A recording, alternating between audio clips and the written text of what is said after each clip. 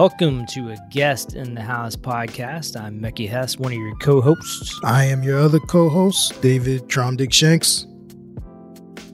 And that's the podcast intro. Yeah, and that's the podcast. See ya. Oh, man. How's it going, bro? Pretty good, man. How about you? I can't complain. Another day.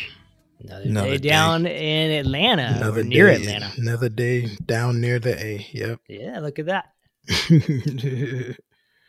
Oh, man. Oh, so we're winding down, right? We're getting towards the end of another one. I think so, yeah. Couple more weeks, I guess, before we're out of this 2021. Yeah. I think last year we may have made the mistake of being like looking forward to getting out. I think me and you were smart enough to say on maybe one of those podcasts that we feared 2021 might just be 2020 continued. And yeah, I mean, Biden's not doing as bad a job if you didn't come in like expecting a superhero. Right? We'll see about that. Well, I mean, what are you gonna get, right? I mean, look at this history. This might be beyond well, it's not might be. It's beyond Biden's control, even if he wanted to do something. But yeah, man. Rough stuff. What's new? What's going on, man? Not much over here, it's been pretty tame. Still not going to shows, still not getting out in big crowds. So yeah. I saw that Czarface is doing a rare tour because, Czarface is sort of a hip hop supergroup. It's got Inspector Deck from Wu-Tang. Right. But they're not a huge group. So I think from what I understand, it's always been difficult for 7L and Esoteric, the other part of the group, to put much of a tour together because like the venues and crowd sizes and promoters that Czarface can access doesn't do it for Deck. He's right. Wu-Tang, right? Right. It's not that he's stuck up. He just wants to, make his living as a musician the way he's used to accustomed to. Yeah, and I can imagine they're caught in that that little weird area. Yeah, there's sort of like a cult following kind of. You're kind of, 7L and Esoteric have like a long-standing indie following, and of course, Deck is like a hip hop superstar, hip hop legend. Yeah. So most of the shows they've done have been like one-offs. They haven't really done tours. But those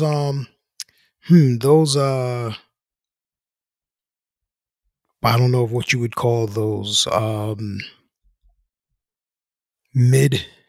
they're not mid-sized venues, but maybe 500, occupancy. A lot of those I can imagine have closed in the last 2 years or so, right? So it's like if it's not a Live Nation situation, then you're playing like a Milk Boy, right? Like it's hard to kind of have those. There's not a lot of middle ground. Those medium venues that are like, I don't know, maybe 500 to 750 or something. It's probably like 2,000 and up, and then like small club or bar. And I could imagine Deck not, when you're doing Coachella, right, with Wu-Tang, it's tough to then come down and say, hey, I'm going to do, the bar,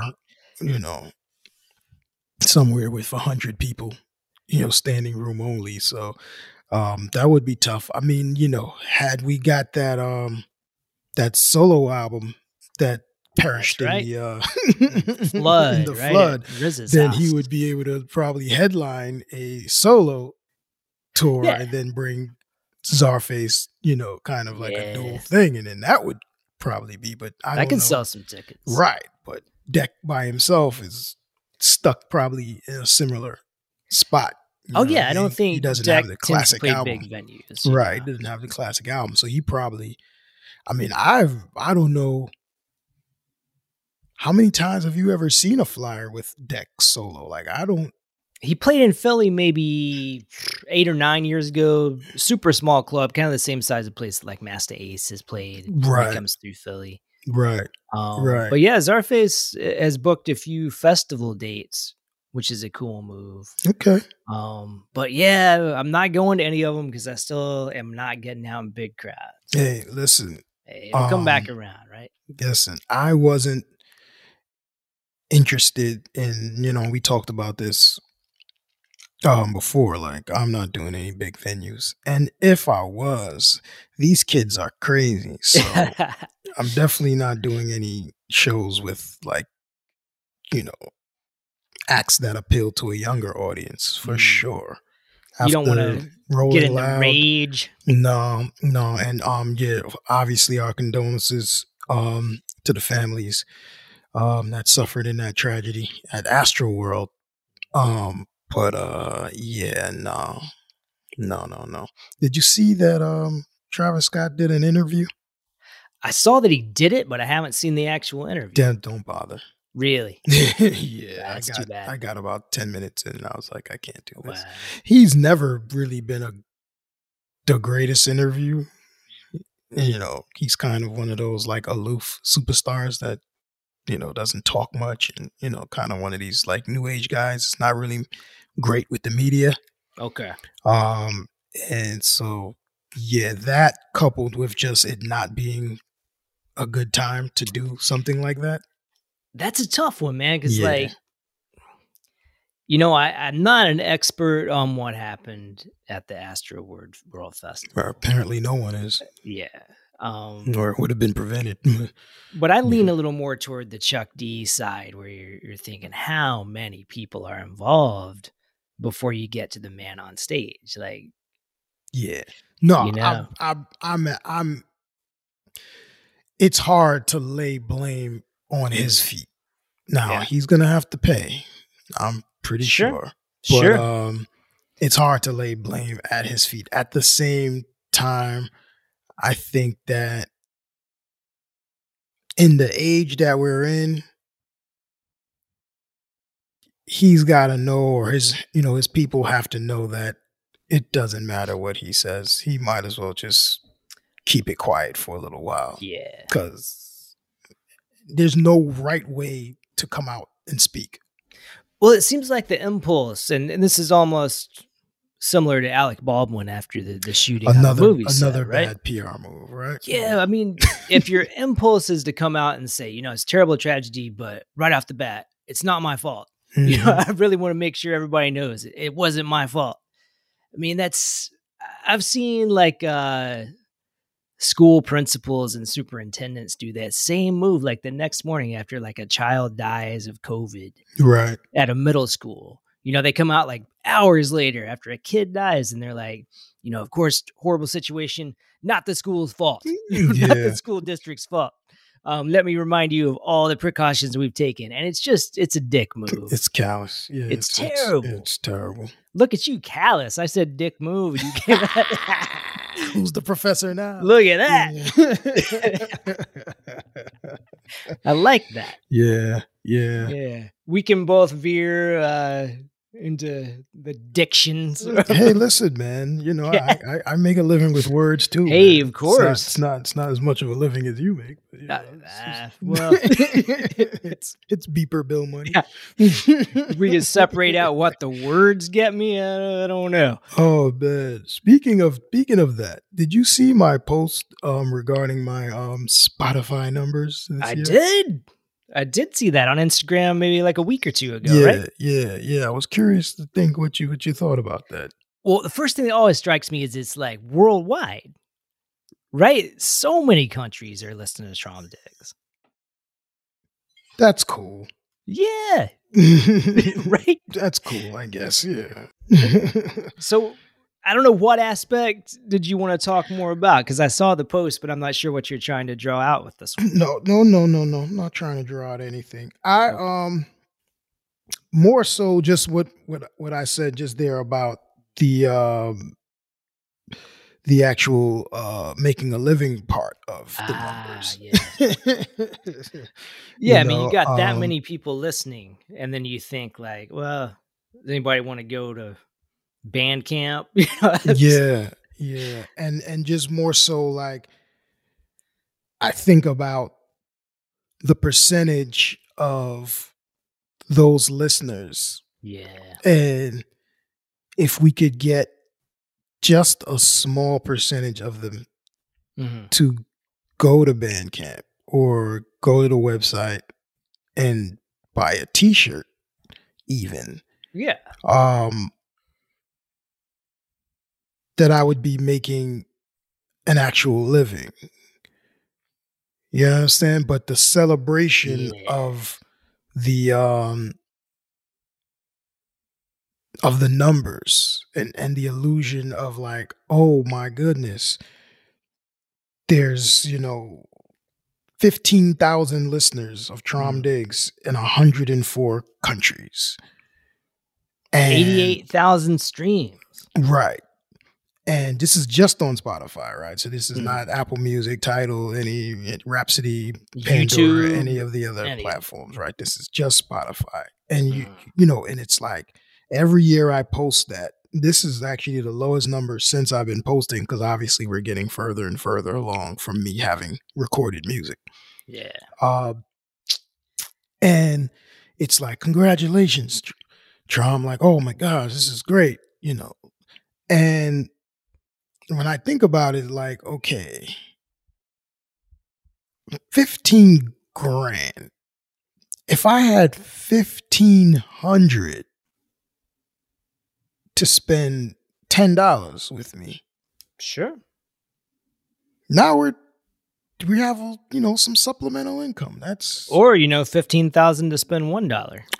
How about that? Right. How about that? Right. And the illusion of like, look at these numbers, right? And you think about the thousands upon thousands of artists who are posting these numbers. Well, shoot, it's more than thousands, because there are 8 million artists on Spotify, right? According to Spotify. Sure. So all of these numbers being posted and all of these people celebrating their achievement, which they should celebrate. But again, a fraction of that, filtered to your own platform, is doing all of us a better service. Now, it's not giving Spotify a $1 billion platform so that they can get $1 billion something valuation and go public and all of that. Wait a second, Spotify makes money off of this? I wasn't aware that was the model. Yeah. Damn. Yeah. And so think about the guy who, of those 15,000 listeners, like how many of those listeners are really like my top fan? Like how many of those guys are like, is it 100 who are really like, I joined Spotify so I could listen to Traum's album? Like, is it 50 of them? Is it 20? Like, I don't even know. Like, I don't even get that number. I bet you got sent some screenshots of people who said Traum Diggs was a top artist from Spotify, right? Not this year. Not this year. But in the past, I have. Of course. And so if it wasn't for the screenshot, if it wasn't for that direct, like, Traum, I love you stuff, I'd have no idea by these numbers, And so I sound like a jaded old man. I get it. But I don't want, and that was kind of what the post was about. I don't want these kids being like, the numbers aren't for us.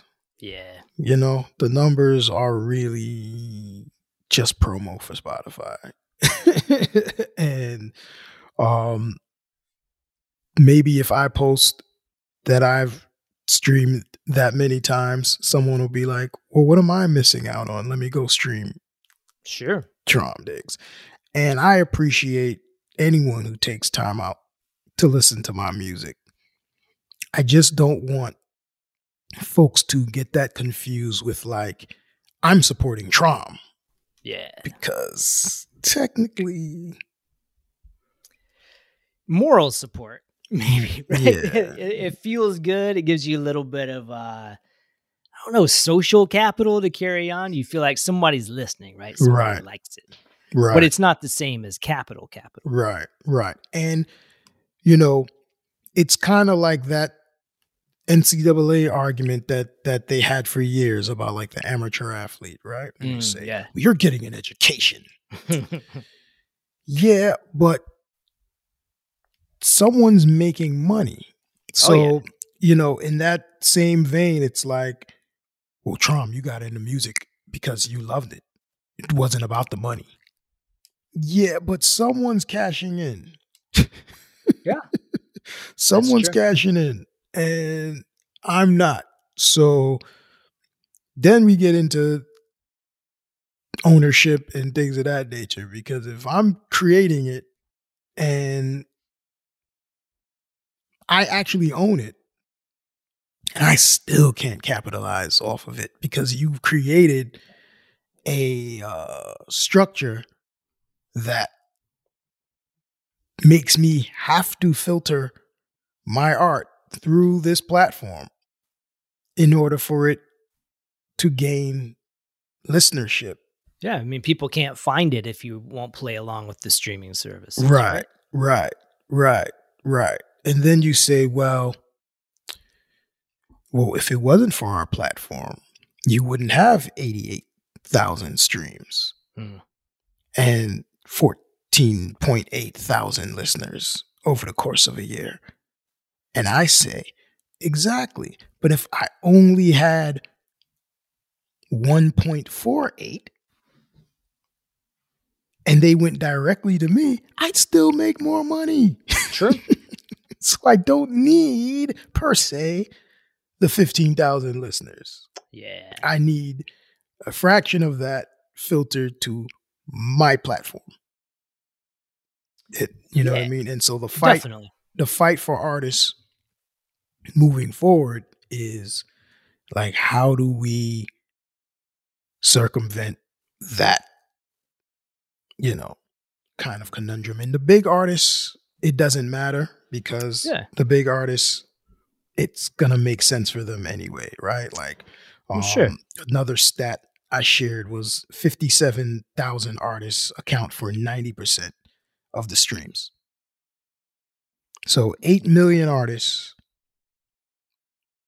57,000 account for 90% of the streams. So the rest of us are accounting for 10%. I think by numbers, right, I'm like somewhere in the 360s. Like I'm like one of the top 360,000 artists on Spotify, just by my numbers. Yeah, congratulations. That's something. So when you think of that, right, from a numbers standpoint, I guess an eighth, 1 million would be an eighth, right? So that's somewhere around like what, 16%? Yeah, I'm not following the math, but sure. It's okay. Like 8 million, 1 million would be 1/8. Okay. That's like 16.25% or something like that. Half of that would be 500,000. So I'm just saying, in terms of the top percentile of artists out of the 8 million, I'm in the top 1 millionth of 8 million artists. Yeah. That puts me in the top 16, even top 10 when you get into like where I rank. So I could say on this platform, right, if we wanted to like manipulate numbers, we say Trom Diggs is in the top 10 percentile of artists streaming on Spotify. Oh, wow. Congratulations. Yeah. Right. That's a different kind of capital, right? But when I show you what the actual numbers are and what those equate to in terms of what is put into my bank account every month, it's like, well, you can't survive being one of the top 8% artists on Spotify. Like, so the biggest streaming platform in the world, I'm in the top 10 percentile. And I'd be homeless if that was my only stream of income. Exactly. So, the advantage, I want to see what you think about this. So is there an advantage to streaming? Does it give you some more longevity? Because I see like a lot of hip hop artists that I listened to, 20, 25 years ago. Some were fairly popular, some were a little less popular. I doubt they were making money off that music, say 4 or 5 years after it was released. I doubt they were making much. Now with streaming, they're probably not making much more money, if any more, but they're finding new listeners. Is there any advantage to it? If you're using, I would say Spotify is excellent in that space, in that you can keep generating new listeners. Now, you have to have a process in place where you're filtering those listeners, not filtering, but directing them someplace else. Okay, so it comes back to something you control, right? You've got to convert. You've got to convert some percentage of those casual listeners on the DSPs, sure, digital streaming platforms, to somewhere, a website, somewhere.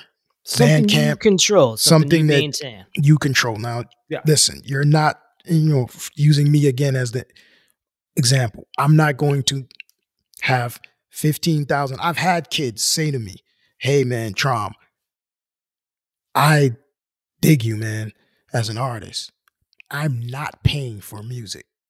Sure. I've had kids tell me that. Like, I'm not going to pay for music. So I listen to you on Spotify, or I listen to you on XYZ. I support what you're doing, but in their mind, it's like, I give these people $10 a month to listen to your music. Right? So it's like, I give them $10 a month for access to your music and everybody else's music. I'm not going to pay you direct. So you pay for access, don't pay for the product. Correct. And that's, which is in a way like trick. That is the trick, biggest trick that they played on us, right? And so from a consumer standpoint, if it's me, I'm like, okay, well, I like this guy, I like that guy, I like this girl, I like that girl, I like this guy, I like that guy. I can't pay all of them for access to their music, but if I pay this one platform, I have access to all of their catalogs, not even just the album that I particularly like. I can now go back and listen to all the stuff. Everything. Right? Now, is that artist engaging me enough and educating me enough for me to then go, you know what? I love this so much. I'm going to go buy a piece of vinyl. I'm going to go get some merch just because I love them that much. And I discovered them on this platform, but I'm engaged. I'm so engaged now. I'm going to go purchase something. I'm going to go get a physical copy. And that's the key. It's really like promo. Definitely.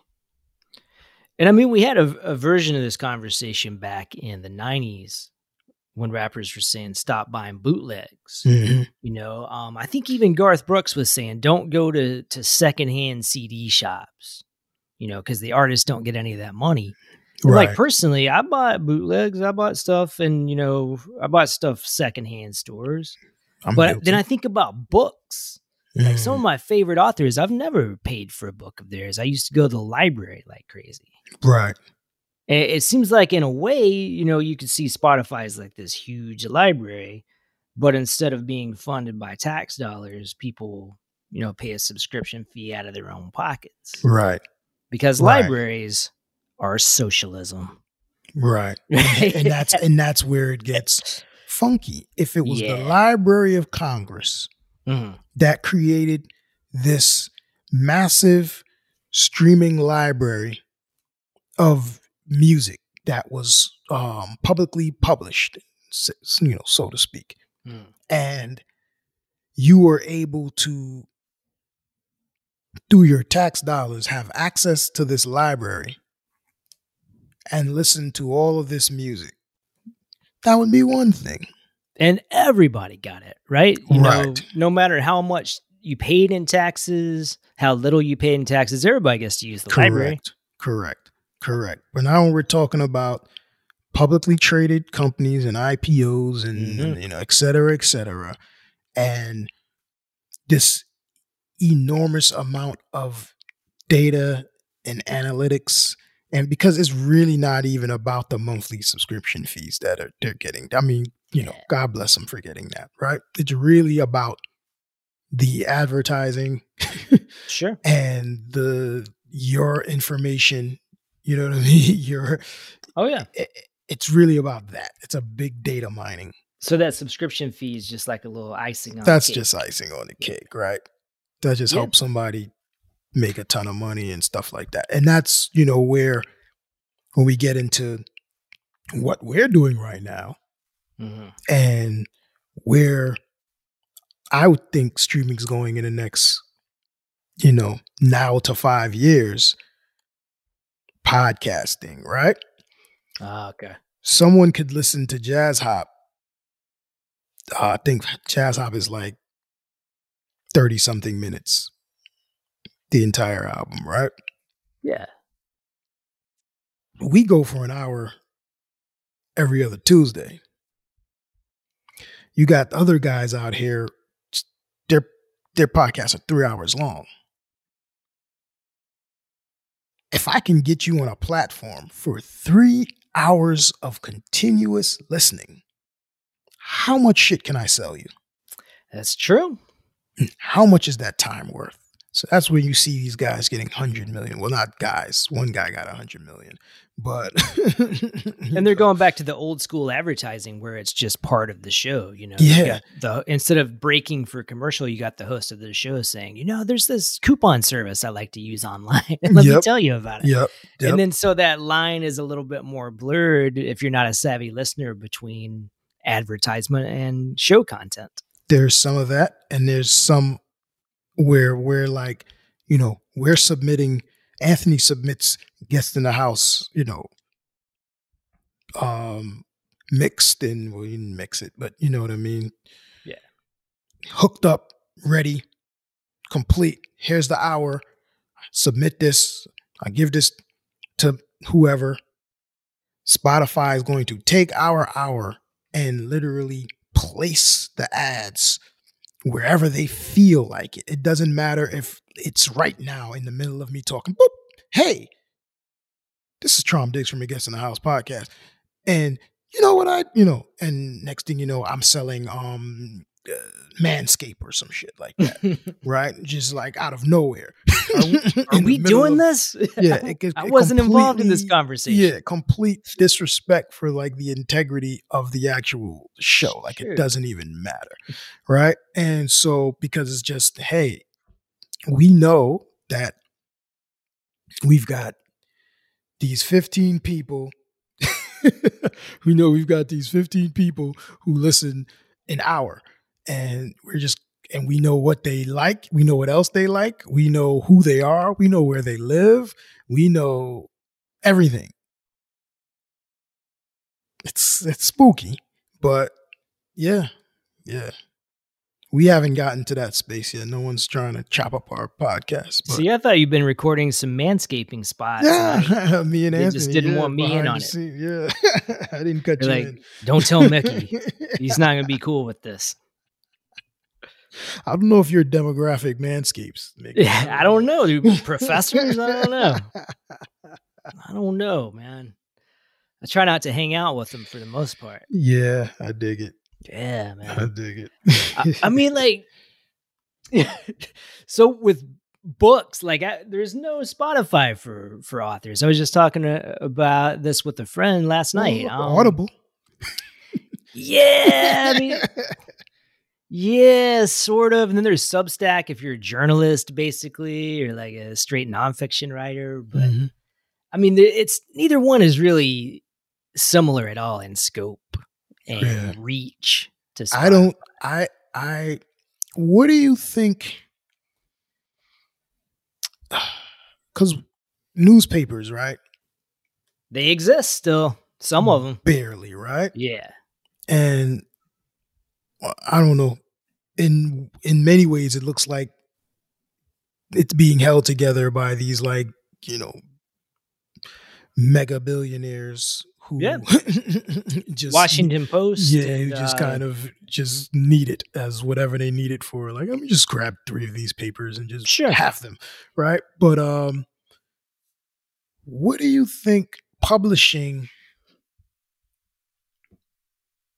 Because I can see a world where, and I think that's a space that Audible, I guess, initially maybe, and maybe long term, are looking to fill. I could see a space where books are in some way, shape, or form affected, challenged by podcasts. Like long form content. A certain kind of book, like the nonfiction journalism market. And also I've seen these like long form kind of like theater of the mind things coming back. Yeah. Like the mystery podcast where it's like an 8-part series. And definitely. You know what I mean? And, does that begin to, well, I mean, like I said, there's already audio books, and I know people who like exclusively listen to audiobooks. I can't quite get into it. I rarely listen to audiobooks. I like need to turn pages and read words in order to really absorb what I'm. If I have a long drive, I'll put on an audiobook sometimes. Yeah. But I rarely listen to like a novel or short stories in audio form. I mean, it seems much more suited to nonfiction. I've tried it. It doesn't go for me. And it's funny because if I was, I'd be more apt to listen to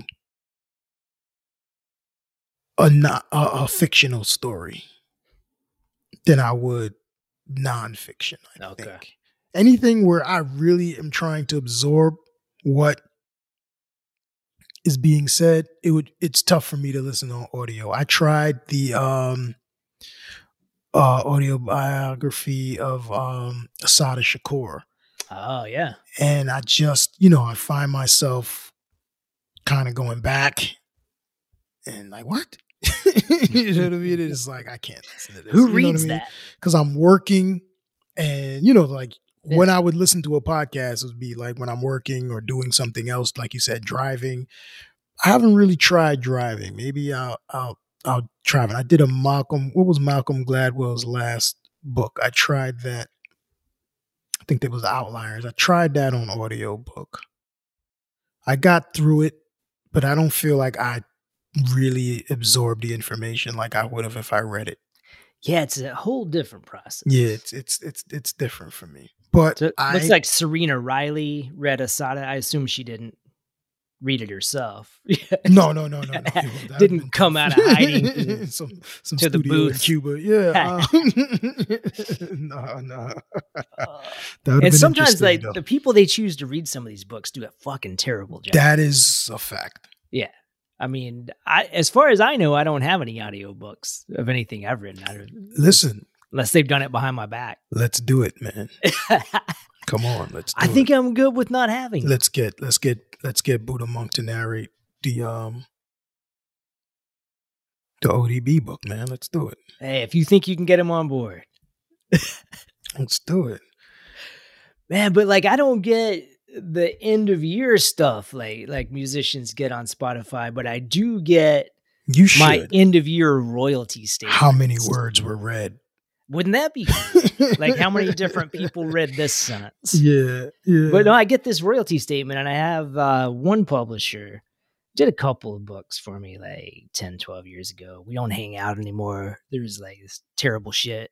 But the way it went down, the past 2 years I've been waiting to get like a little check off these royalties for these books. And they say like, well, we don't like to send out a check until it hits $100. Right. That's your deal. It's like, all right, well, maybe next year. I think I was up to like $83 last year. Oh, so I thought, man, surely I'm going to make $17 off of books in this year. Nope. Like 92, maybe next year. Think something nefarious is happening? Probably, but as far as it being worth investigating, I mean, how hard am I going to fight for $100? Yeah, I have a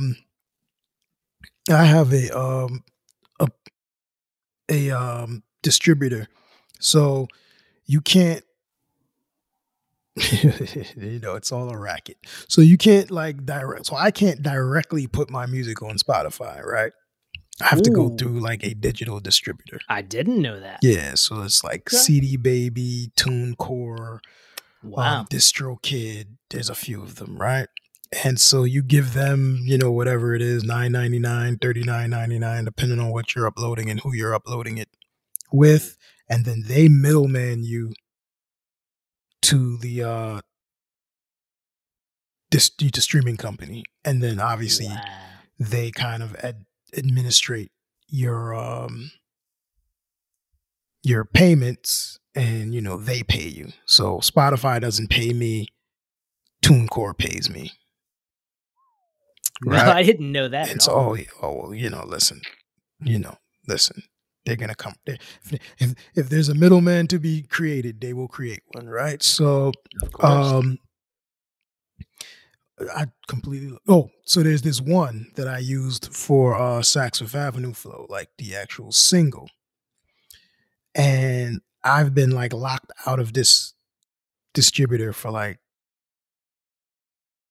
9 months, right? I think I just got in the other day. So for like most of 2020, I couldn't even log on. Every time I log on, it would like kick me out. So there's money there. I don't know how much. I can't access it. I can't like reach out and say, hey, I can't get in my account. Like it was just gone. Yeah. I finally got in, and it was like same deal. It was like $100 waiting for me, and I'm like, really?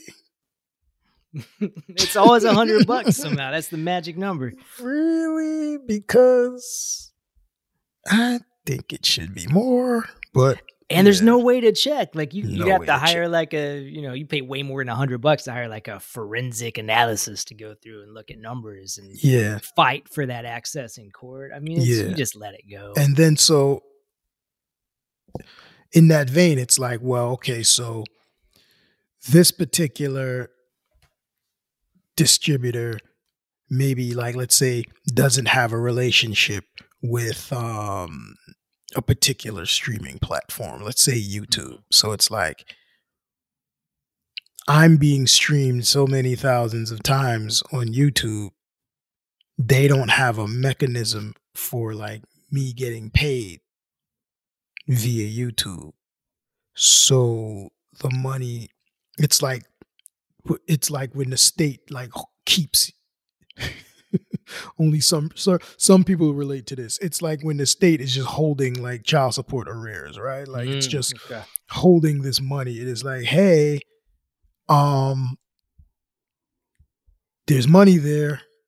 And it's like, well, you've got to do XYZ to get to it. In the meantime, we're just going to hold it, put it in an account or something. I don't know. But yeah, I can't access this money. Now, of course, in that particular case, like Saks Fifth Avenue has streamed the most via YouTube. So there's just phantom money waiting. Phantom money. You could go on EP Phantom Money. I like that. I should, right? That's the next EP. Traum Diggs, Phantom Money. Phantom Money. Yeah. It's crazy. That's it, man. I like it. So, like, neither one of us got into art, hip hop, writing, what have you, for money necessarily. Right. Well, not at all, right? Not at all. Yeah. But after doing it for so long, you start to look and see like, should be a little money. You know? Right. Like we said, someone's like a making little money. bit, right? Yeah. Someone's generating money. Yeah, and like money that I have came from teaching. You know, I would not be able to survive off writing money. Right. And I always try to be very upfront about that with my students and balance it out with saying, like, look, I know you guys want to be writers. I know you came to college, you're going to major in English. I'm sure you've had family members discourage you already. Mm-hmm. So if you want to write, you know, absolutely go for it. But understand, very few writers are out there living off of writing alone. Right. So here are a couple paths, you know, here are ways that people I personally know have done it. Here's the way that I've done it. Being able to make writing a piece of what I do, but not make it my sole source of income because there's not much income to it. Right. Yeah. I mean, I think it's kind of an age-old conundrum, you know, art and commerce or art and capitalism just are strange bedfellows. Very much so. I wonder what, you know, I just threw out like all those like numbers and confused the hell out of you. But I wonder like what those look like in the publishing world. Like I wonder like, you know, everybody's got a New York Times bestseller, right? Like everyone has a New York Times bestseller. Well, celebrities do. Right. There was a good piece that just came out recently on this topic. Like, do your number of Twitter followers and like your online community, your online followers you have, does that translate to book sales? Because publishers have been giving people book deals because of their number of YouTube subscribers or their number of Twitter followers. And the answer was no. You know, publishers really aren't making money back on these mega deals that they're offering people because they're popular on Twitter. Now, you know, music has become such a visual art, right? Which sounds, because it should be an audible thing, right? But it's become such a visual art because of, you know, just the video and, you know, just content and, you know, that it would make sense that someone who has a lot of eyes on them would be a good candidate to make music or to be, you know, put in situations to make music. When you think about just like, and what that has, you know, done to the quality of music, right? When you take that into the literary world and you say, well, we're now like placing writers behind people with names and saying like, well, you don't write the book you want to write. You write this person's book. Sure. And because celebrity now is attached to like literature, like that is nuts to me. But I wonder like how many books are published or how many people are published, you know, per year, and like what percentage of like the New York Times bestseller lists account for like how many actual books are like sold. Oh, I'd like to see those numbers too. Yeah, and like how that, you know, if I'm one of the top artists on a streaming platform, I wonder like, is Mickey like really one of the best selling authors compared to like the people who are out here just like, and I mean, like there's self-publishing sort of like how there's self-publishing on my end. Like there's like so many independent artists, right, who just put their music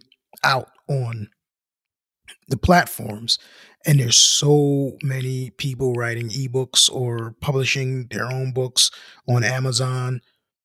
And, you know, they may sell 2 books, they may sell 1 book, 3 books, 8 books, 9 books. But I mean, you know what I mean? I think, publishing is even a little more consolidated at the biggest levels than music is. I mean, there's 5 publishers. Right. And, you know, they just tried to merge Penguin, Random House, and Simon & Schuster, and that got shut down at the highest federal level. It would have been down to 4. Right? Wow. It's already Penguin and Random House merged, and then they were going to throw Simon & Schuster right into that as one big group, one conglomerate. Right. So, yeah, I mean, there's 5 publishers, and those are the books you're seeing in Barnes & Noble. Those are the most of the books that are getting promoted on Amazon. And then there are like kind of the higher, more visible indie publishers. And then from there on down, you've got little companies putting out, 10 or fewer books a year. Right. So yeah, it's weird. I think the place that publishing fails maybe even more than music is, for the most part, you don't see somebody say, oh, this guy tells jokes on Twitter and he's got 3 million people who love it. Why don't we see if he wants to make a hip hop album? But they'll do it with the book. They'll be like, okay, this guy writes these little things about the news and people think it's funny. Maybe he'd like to write, I don't know, a memoir. Right. If he can't really do it, we'll find somebody to do it. We'll just find somebody who can do it. Yeah. And just put their name somewhere on the bottom. Yeah, there you go. Or not even sometimes. And if you're lucky, if you're that writer, they even bring you along when they do their press run. Like, yeah, you're really lucky if you get that. You used to see that a lot more. Yeah. And nowadays it's like, who wrote the book? Yeah, you get that ghostwriter thing. You don't even know. Yeah, it's rough out here, man. It's rough out here. That kind of that relationship between livelihood and art is just like a conundrum that we haven't been able to solve. Oh, definitely. Yeah. To bring it back around before we get out of here on this one, we started off talking about Travis Scott, and you said you think he's going to pay the price. I don't think that price is going to involve a whole lot of money. I think he's going to be just fine financially. Well, I mean, there should have been insurance and all of that in place. But I think he'll continue to sell records. Next thing he puts out is going to do at least as well as the last stuff. Oh, he'll be fine. Now, here's where it all goes 360 now. Mm-hmm. If there is no Astroworld again, like if that's done, if he faces some type of backlash where he has to sit down for a while from the touring. I mean, I think there was like $1 million show or something in Dubai he had to cancel, right? Yeah. Like, so if that starts to happen and we're back to being reliant on what you just said, the record sales, is that sustainable? So if he just can't play shows, if people won't insure it. Correct. Or if it just becomes too much of a liability. Yeah, I mean, sustainable for him because he's propped up in so many different ways. Sustainable for the next musician? Probably not. Yeah. I mean, I hope, because the smoke and mirrors of, he sells millions of records is only propped up by he gets $1 million a show. Mm. So I would fear that if you took away that, just the structure I just kind of explained in the podcast, if we just came back to hey, look, he streams 3 billion. Big numbers, yeah. A year. But if it's just that,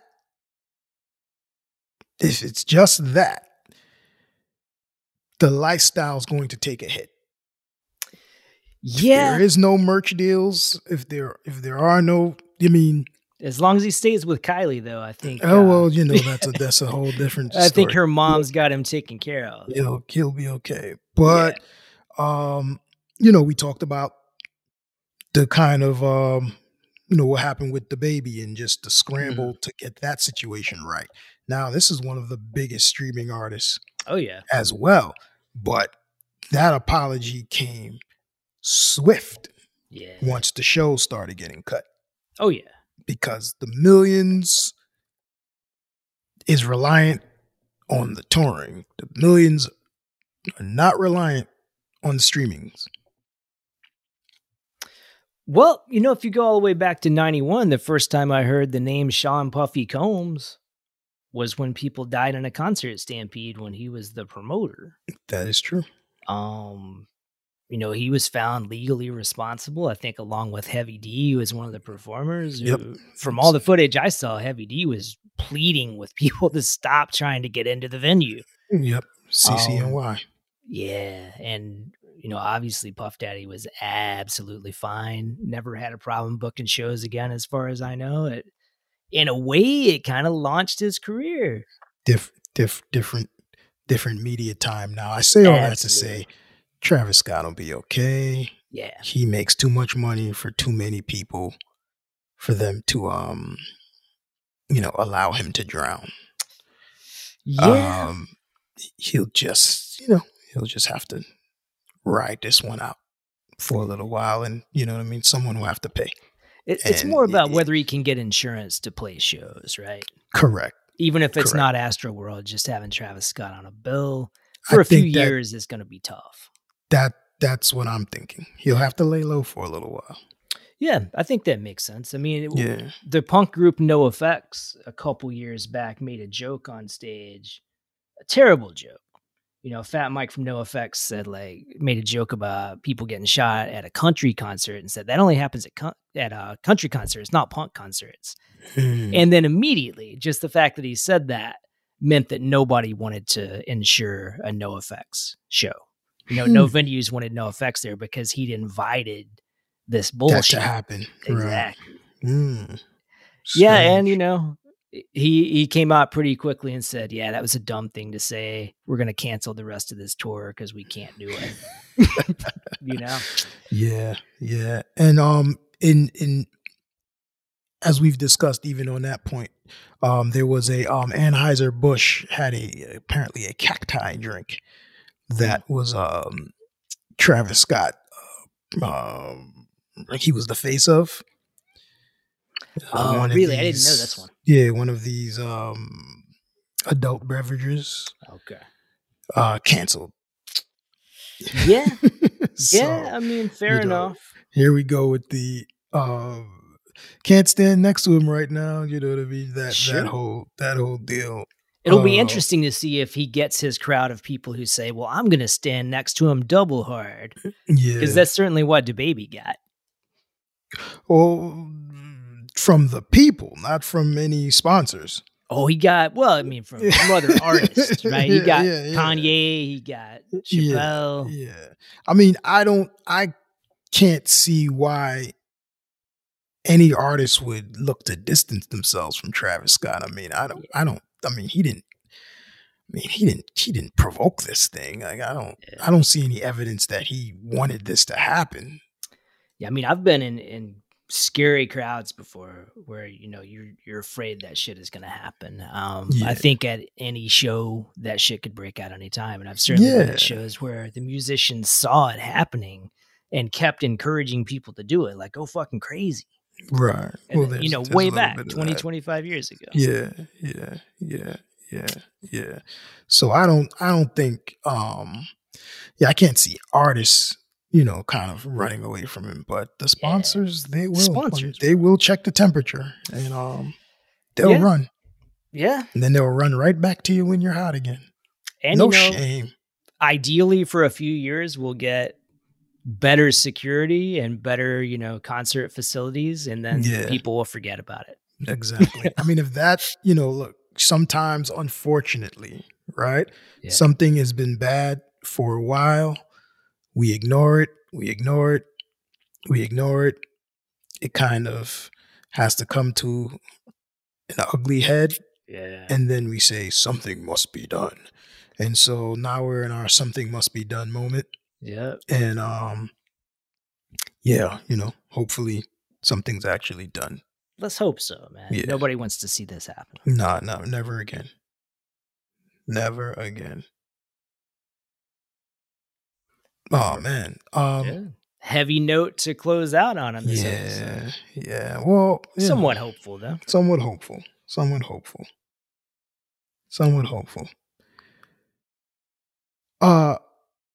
Brother Anthony, we never got into my trip to the Trap Music Museum. Want to save that for the second episode? We'll make that part of the year-end review. We don't have to, but we can.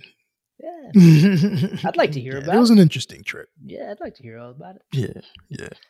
Cool. Well, you want to close this one out and save that to throw into the next one? Why not? Yeah, that sounds good. Let's do that. Again, this was cool. This was like an off the cuff episode. We came in here kind of just and we got into some stuff. So that's cool. It's always cool when we do that. Shout out to our listeners. Shout out to our listeners. Riding with us for another year, man. This has been like I said, it's a very cathartic hour recording, 2 hour recording process we go through a couple times a month, man. So I enjoy it as much as whoever's listening enjoys listening, man. And thank you as always, and Brother Anthony, for kind of riding out with me on this one. This is good stuff. So again, man, well said. Yeah. Guest in the House podcast. I am one of your co-hosts, Trom Diggs, aka David Shanks. And I'm your other co-host, Mickey Hess. All right, peace and love, folks. We'll see you next time.